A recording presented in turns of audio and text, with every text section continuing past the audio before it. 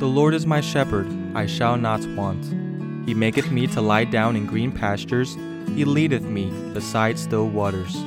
Thank you for joining Beside Still Waters podcast with Christian Javois. Beside Still Waters is the moment in our day when we seek stillness in God's presence, guidance from the Word of God, and grace to live by faith. This is the moment when we view horizontal living from the divine perspective. For the eyes of Jehovah run to and fro through the whole earth to show himself strong in the behalf of those whose heart is perfect toward him. Now here's today's message. We hope it will be a blessing. Welcome to Beside Still Waters. I'm glad we have the opportunity to talk about the life of Abraham. And today we're going to be looking at one of the last major events in his life. And that is the ultimate test of whether or not he would offer his son Isaac, the son of promise, as a sacrifice to God. Now, let me say at the outset that this is an important scenario for all of us as devotees of the Lord Jesus Christ. Very often, people make the error of not distinguishing when the Bible presents information as descriptive versus prescriptive. Descriptive, prescriptive. This is a circumstance that is clearly descriptive, but it also has lessons for us that we could interpret as prescriptive. And we're going to consider one or two of those great learning moments for all of us. And bear in mind that we may need one or two conversations to adequately measure what the Spirit of God may be calling us to do in terms of our relationship with the Lord. So here we have Abraham in Genesis chapter 22. And we are told that it came to pass that God tried Abraham. He now will put him to the test. And he said, Abraham, and of course Abraham responded. And the command was, take now thy son, thine only son, whom thou lovest, Isaac, and go to the land of Moriah, and there offer him up for a burnt offering. Now, this to many seems to be not only bizarre, but alarming in terms of assimilating this information with what we understand about the nature of God. And I certainly have heard of those who have struggled with this specific narrative for obvious reasons. Why would God ask a man to sacrifice his own son? And this son is the promised heir, the one through whom the entire earth would be blessed. In essence, it doesn't make sense. Nonetheless, Abraham set out on his journey, which was about 3 days' journey to Mount Moriah. And there he would follow through without hesitation, we will find. Now, at this point, we know that Isaac certainly is at least 14 years old, but certainly it is believed that he could have well been in his early 20s. Nonetheless, we're not given all the details at this particular juncture, but we know that his son was certainly mature enough to bear the burden of carrying the wood. And at one point in their journey, Isaac, of course, speaks to his father, and he says, well, we have the fire and we have the wood, but where is the sheep for the burnt offering? Now, this is vitally important because we come to the first major hurdle in this man's response of obedience. And he said, my son, God will provide himself with a lamb for the burnt offering. So he was confident of one thing, that the provision, the providing of the animal would be God's. But we will also learn between this statement and the actual taking of the knife to slay his son, we'll learn a little bit about what was really going through Abraham's mind. And this is where the prescriptive nature of the Bible is going to come home to us. So here Abraham gets to the place, and I'm sure many of you are familiar with the narrative, but Abraham took the knife and was about to plunge that knife into his son. And there Jehovah calls out to him and tells him not to stretch his hand against the lad nor do anything to him. And what Jehovah said to Abraham was, "Now I know that you fear God, and you have not withheld your son, your only son, from me." So the test really was, will Abraham withhold anything from God? That is the ultimate test. And embedded in that question is the same question posed to you and me. Is there something I would withhold from God? Now, Abraham, because of the significance of the moment, saw with his own eyes that Jehovah provided an animal for the sacrifice. He looked up, and behold, a ram was caught in a thicket by its horns. So Jehovah did provide. And to, if you will, memorialize the event and the place, Abraham called the name of that place Jehovah Yireh, meaning Jehovah will provide. And he was trusting God to provide the lamb for the sacrifice. He believed God and the promises that were made to him many years before concerning this promised seed. If you recall, in an earlier conversation, we were looking at Genesis chapter 15, verses 1 to 5, which was that moment when Jehovah revealed himself to Abraham after the successful rescue of Lot. And he presented himself, that is, Jehovah presented himself to Abraham as his shield and his great reward, his passage money, if you will. And I love that word picture. But in that encounter, Jehovah took him outside and caused him to look into the heavens and said, "So shall your seed be." And we are told in Romans chapter 4 that Abraham's view of God was twofold. He believed in this God who was able to make the dead live again. And also, this God calls the very things that do not exist into being. So he is the God that makes the dead come alive. And he's also the God that makes those things not being, commanding them to come into being, as he did during the creation of the world. And so this view of God is what fueled Abraham's faith. And we are told in Genesis 15, Abraham believed God, and God counted to him as righteousness. It wasn't something that Abraham did. It was what he believed on God.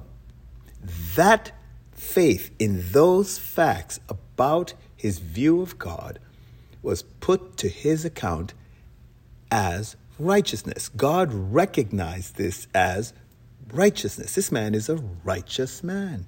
He has ascribed it to God what is true. And not only has he ascribed it to God, but he believed it wholly in his life and in his heart. He held on to that notion, that belief, that view inwardly in his spirit, that for me to have a child at the age where I am, which is 13 years before Isaac was born, God had to make my body come alive again because I'm well past the age of having of being able to spurn a offspring. And Sarah definitely was past the age where her body would be able to sustain the ovulation process as well as sustain the growth and development of a child. She was an old woman.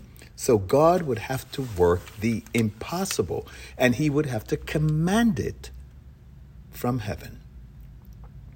And of course, we know that 13 years later, Isaac was born. So now we come to the ultimate test. Now that this son has been born, he has had time to enjoy him, to build a relationship with him. And when all was well at home, God steps in again. Now, this becomes a monumental test, if you will, because it will become a challenge to myself and to you to consider, is God worth trusting? Can God be trusted? Is he capricious?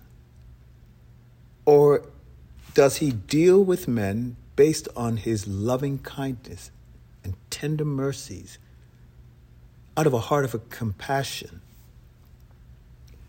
And so, when he did not withhold Isaac, Jehovah said to him, I swear by myself. Now this is important. There is no greater than God.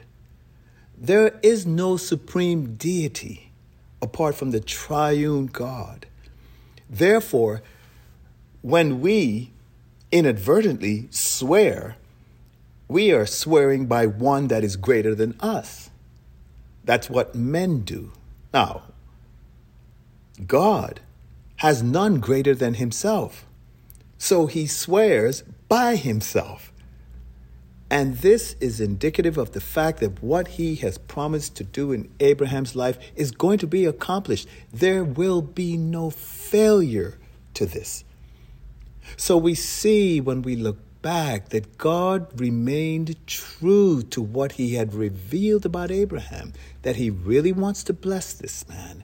But it's going to necessitate that Abraham be brought to a place where he is willing to trust God implicitly, without hesitation, and embrace the promises to such an extent that he becomes unwavering in his obedience.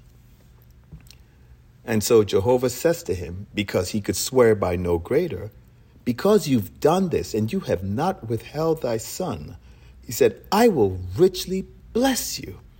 I will greatly, not only just multiply, but I will greatly multiply your seeds. And then he adds more descriptive words.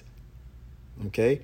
We learned in Genesis 15, he says, as the stars of the heaven. But now he adds an additional layer, as the sand that is on the seashore. Now, almost everyone in my hearing at some point in their lives have gone to the shore. And although the stars in the heavens are numerous, there is nothing compared to the grains of sand on a seashore. They are innumerable. And God has sworn to this man and has given to us in the narrative of his word that he is going to bring this to pass. Now, some of you may be saying, well, I haven't seen it yet, and mankind has only been around for X number of thousands of years, and so forth and so on. But if God makes a promise, he's able also to perform it. And then he goes on to say, again, a further reiteration, that not only will his seed possess the gates of his enemies, but the nations of the earth will bless themselves in this promised seed. And all of this because this man obeyed the voice of God. Now, before we extract for ourselves the critical lessons in the life of the devotee of the Lord Jesus Christ, we have to ask ourselves, am I in the right place to receive this message, this call of the Spirit of God on my life? If you recall, I said earlier as we were talking that the Bible is both descriptive and prescriptive. And in this narrative, none of us are called to sacrifice our children. There is no command in the scriptures that we should perform such an act. We do know that Abraham becomes an example to us for a specific reasons, or several specific reasons.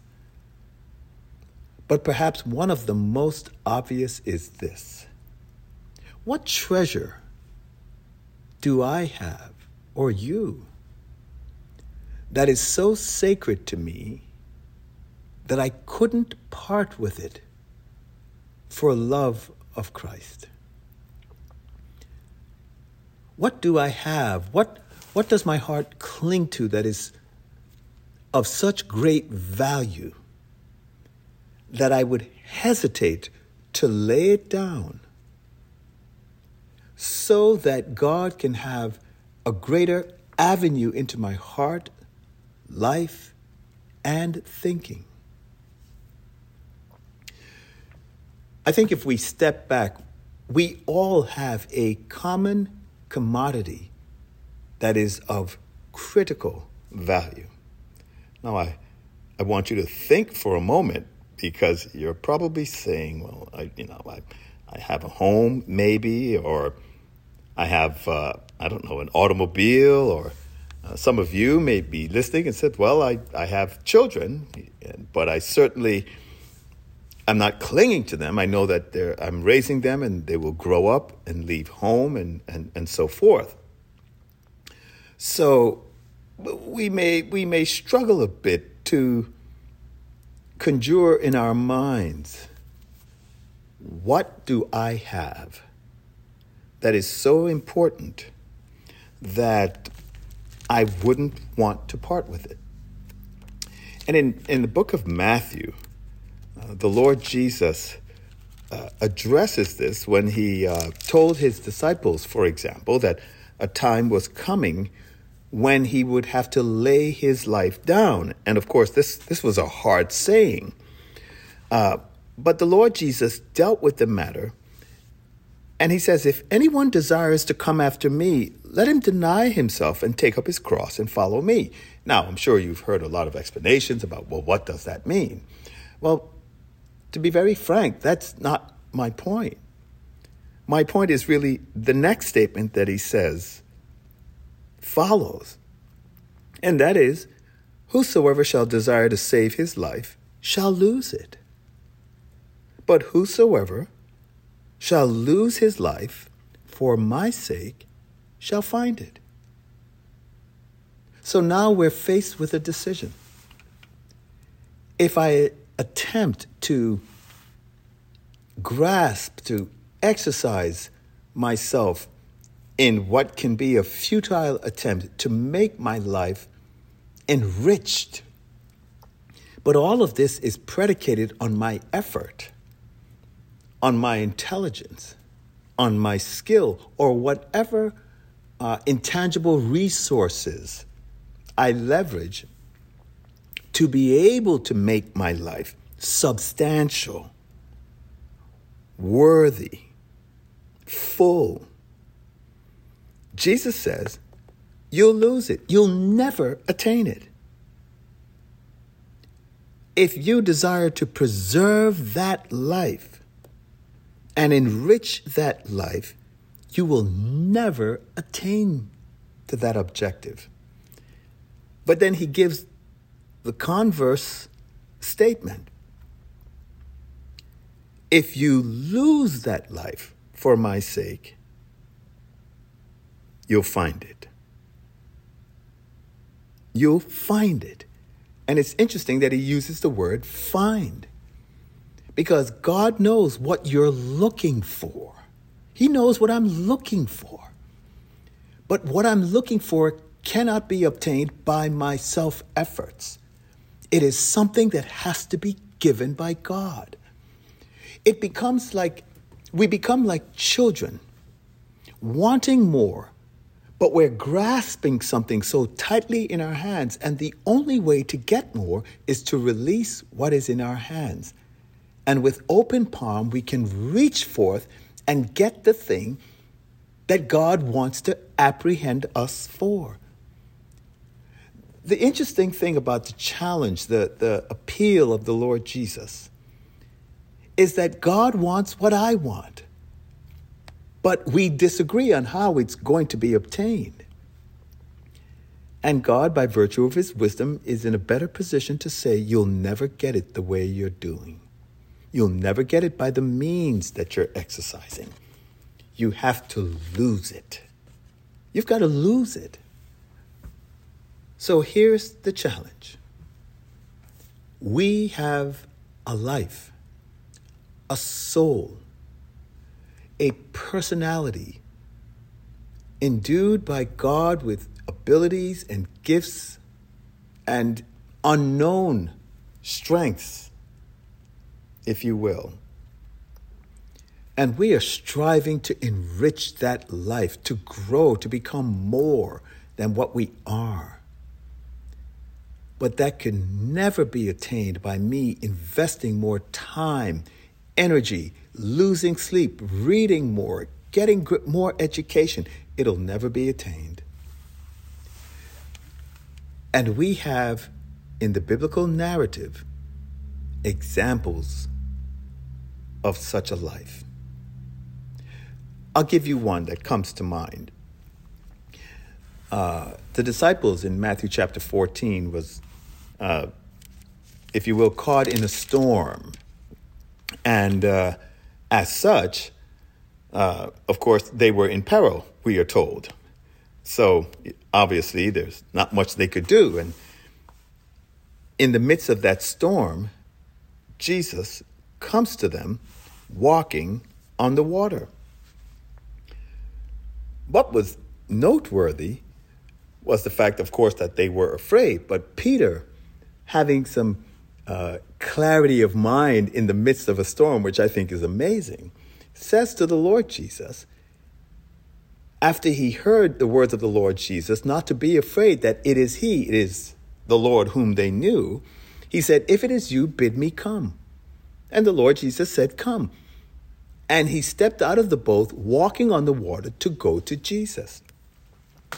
Now, we know how that circumstance ends. He was distracted by the wind and the waves, and he began to sink. But what was important about this miracle being executed, for lack of a better word, was the fact that as long as he's looking to the Lord Jesus is also looking to him to make the impossible possible, to make water firm enough to sustain a man. It was a miracle. But the essence of the miracle was that as long as Peter is looking to the Lord Jesus to do in him and with him what obviously would have been impossible, it was going to be accomplished. And just as Abraham was given this challenge to sacrifice his son, we are exhorted by the Lord Jesus in the Gospel of Matthew to do the same, which is to lay our lives down, to cease from our self-efforts, and to turn our attention, our faith, our expectation, and place it solely on the one who walked on water over 2,000 years ago and bid a man to do the same. And we have it recorded in the biblical annals that two men walked on water. And now you and I are faced with the challenge in the 21st century. How do I make my life enriched, purposeful, impactful for the kingdom of God? How do I deepen my relationship with God? And I think the answer is rather simple. We see the answer just about every day, unknown to us. Before the Lord Jesus was crucified, he said to his disciples, "Abide in me and I in you, as the branch cannot bear fruit of itself unless it abide in the vine, thus neither can you unless you abide in me." So this term, abide in me, is really, in essence, remain in me. You see, we see plants growing every day, and we see the branches attached to the main body of the plant or tree. And the only thing that branch is doing is simply staying where it is attached. And all the channels are open for the life of the tree to flow into that branch and produce what only the life of the tree can produce. And we are called in our relationship with God, in our walk as devotees of the Lord Jesus Christ, to do just that. Where we have been placed in the body of Christ, we simply by faith remain and receive of the life of the Lord Jesus Christ as he works in us to accomplish his purposes. Now, that might just sound a bit confusing, like I don't have to do anything. No. We only have to do what Peter did when he walked on water. His eyes were fixed on the Lord Jesus Christ. His expectation was centered on the person of the Lord Jesus Christ, because he could see that if he's walking on water and he told me to come, then he will make it possible for me to walk on water. And if the Lord Jesus says, "Remain in me," that means I am already in him. And he says, he in us. Christ lives in me. Paul, in writing to the Galatian church, alluded to this when he says, "I have been, and I still am, crucified with Christ. Nevertheless, I live, yet not I.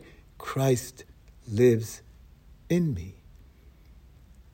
And therefore, the call of the Christian is to simply remain where he or she has been placed, with a firm expectation that God would bring to pass in my personal life the very evidence that Christ lives in me. Oh, my dear friend, take some time to ponder that, like Abraham, God has called us, every one of us, to lay down our lives, to cease from our efforts and striving to bring purpose and meaning. And while we are quieting our hearts beside still waters, we may hear the still quiet voice of the Spirit of God. Abide in me, and I in you. Thank you for joining Beside Still Waters podcast with Christian Javois. Beside Still Waters is the quiet moment in the stillness of God's presence to receive guidance, light, and grace to live by faith. I hope you've been helped and encouraged to press on living for the glory of God. It has been a pleasure and a privilege to connect with you on this podcast. To stay connected, please follow Christian Javois on Facebook, Twitter, and Instagram. Thanks for tuning in, and we will see you on the next podcast of Beside Still Waters.